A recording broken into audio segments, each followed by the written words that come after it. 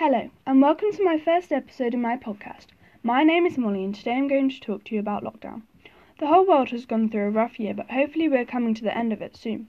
Outside of my house there are some fields which my brothers and I have played in since we were young and moved here. Our dog also loves them, but sadly they have been sold to a building company, and we have only a small pathway around the edge of the field.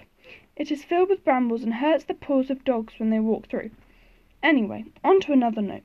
The first lockdown it was sunny and hot, but the second one has not been like that. Down where I live, we have had snow a couple of times now. A reason for the sun before was because that there were not any aeroplanes in the skies.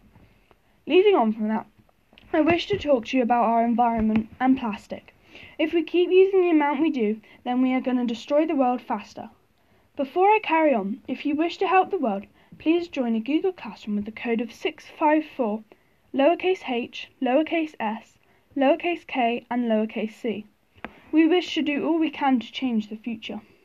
Here are some facts that you might want to know. 1.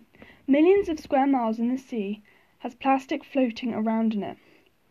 2. Every day around 8 million pieces of plastic makes its way into the ocean. 3. There are now 5.25 trillion micropieces of plastic in our ocean and 46,000 pieces in every square mile of ocean, weighing up to 269,000 tons. Now this Google Classroom will help you to be part in a group of lifesavers. Now I know that sounds cheesy, but it is true. Thanks for listening. Next episode I'll be back and talking about 10 things you can change in your house to be environmentally friendly.